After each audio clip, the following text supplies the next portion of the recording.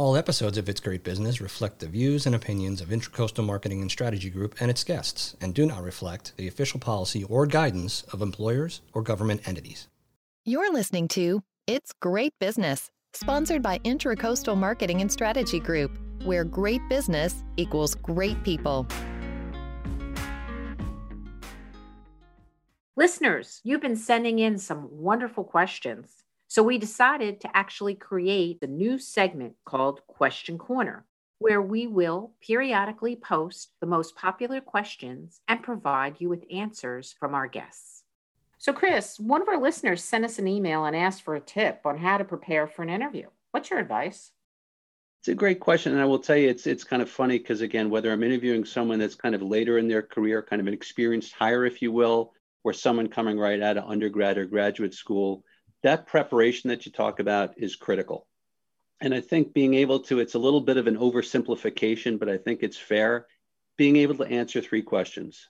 Why the industry that you're kind of focused in, why that company, and why that role. And maybe the flip side of that is why you, right? You can tell when people do their homework and they really understand, if say it's banking, that they understand the banking industry, they understand why they're speaking to, pick your favorite banking institution. And then whatever that role is, that they've researched the role a little bit and can help differentiate themselves. Because when you get to be a hiring manager, by the time candidates are coming in front of you, they're all bright, they're all capable, but that preparation is critical, number one. Number two, that culture and chemistry thing. So the nonverbals as well as the verbals, how you communicate, are you sitting forward? Is there an energy? I mean, those are the types of people you want to have on your team. And have they done their homework, and they can bring some ideas to the table so you get a flavor of what it would be like to work with this person, keeping in mind that while you're interviewing them, they're interviewing you as well. And is this the type of person I want to work for? And is this the type of organization? So I think being able to answer those three questions is key.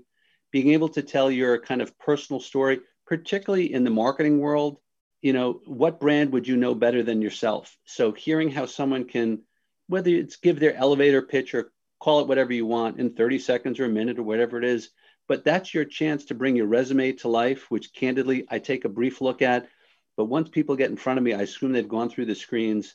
So being able to tell that brand story and then thinking about that chemistry and culture both ways. But if I see someone kind of sitting back in their seat and not too energized and things like that, that's telling me that's how they're going to be in the job. So that nonverbal piece is as important. That personal branding piece is important, and being able to answer industry, company, and why you. Thanks so much, Chris. That was great. Thanks for listening. If you enjoyed this episode, please subscribe to the podcast and leave a review. Also, check us out on Facebook, LinkedIn, Twitter, and Instagram, and visit us on the web at intracoastalmarketingstrategy.com.